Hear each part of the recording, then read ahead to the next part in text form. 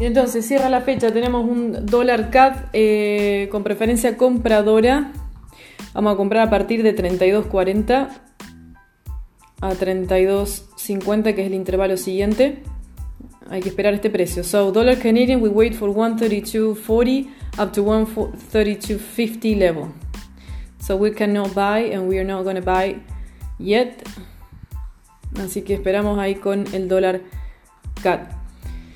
La libra se va a quedar comprada, así que en la medida que libra dólar esté por abajo de los máximos del día, la preferencia es dejar solamente pendiente las posiciones de compra. En la medida que se va activando, tomo esa ganancia y me retiro. Alright, so ideally with the pound we are not going to keep any buy transaction active. We want it only pending. Entonces, lo importante es definir el máximo. What's important to us is to define the high. And the high is at 129.80. Con lo cual, 1.29.80 sube a 1.29.90. Precio de venta primero que hay en el área es 29.50. Hasta que no quede por abajo de 1.29.50 no contamos todavía con las posiciones de venta. Entonces lo único que hay que hacer con Libra es, en la medida que pase el máximo, compro, tomo ganancia, vuelvo a colocar, identificar el máximo, coloco de nuevo el buy stop y así continúa. Tengamos presente que si queda arriba de 1.30 expiran las posiciones por abajo de 1.29. Caso contrario, se mantiene. So we have to keep in mind that to hedge has a limit. And our limit is, as long as the price gets through the highs, then we continue to hedge. But if it gets above 130, then the sale transactions below 129 are going to be expiring. And at least that's what we have to do. We just have to keep closing partial transactions below 129. Otherwise, we keep them, we hold them, and we hedge until the market is out of the buyers and we get back to the projection of the pound, which is for sellers. But it was a lot going on today on the Brexit situation, so of course we are on that momentum of the market with that speculation going on. Claramente, como estamos con un escenario internacional con especulaciones del Brexit, entonces puede seguir subiendo. Pero la proyección, repetimos, es de venta. Así que tomar el máximo, dejar el buy stop arriba del máximo, se activa, saco ganancia y repito el procedimiento. Hasta el 1.30. Arriba de 1.30 seguimos comprando, pero ahí ya la diferencia es que las ventas las vamos a ir cerrando también. 0.1, 0.1, 0.2, lo que se vaya pudiendo hacer. Okay? So that has to be very clear. That we are now into the buyers with the pound, at least buy pressure. But it's not the projection, which is a different story. Projection is for sellers. Buy pressure is going to end up soon. And if it doesn't, and we are above 130, then we get to close sell transactions below 129.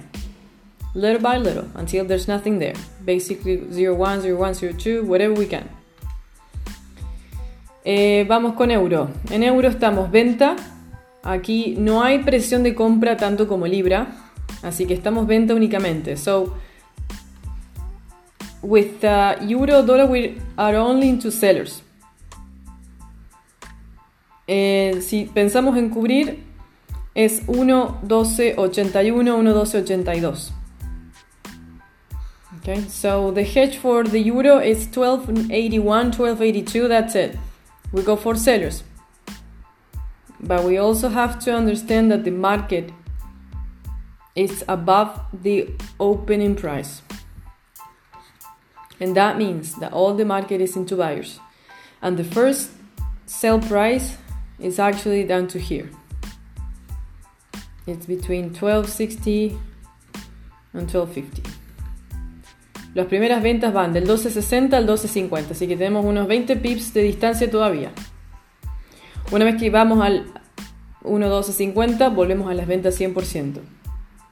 Y cubro acá. Básicamente, no venderse en euro, no venderse en libra, a menos que se dé la confirmación por el chat. So don't try to sell pound, don't try to sell the euro unless I get the confirmation to do so. And you're gonna have that information on the chat. Ahí va el dollar CAD. So dollar Canadian is going after now the 134.47, 134.50. That's your target. Dollar CAD ya está dentro de la compra, se va al 32.50. Euro yen sin actividad, nada con dólar yen, y el oro está en transición en los 1200. Superando 1203.82 va a ganar algo de fuerza de compra. Cuidado con las compras porque ya está y se quedó por abajo de los 1200, así que preferente en torno a los 1200 no hacer nada, menos que quede por arriba de 1203.82 el oro o bien por abajo de 1200.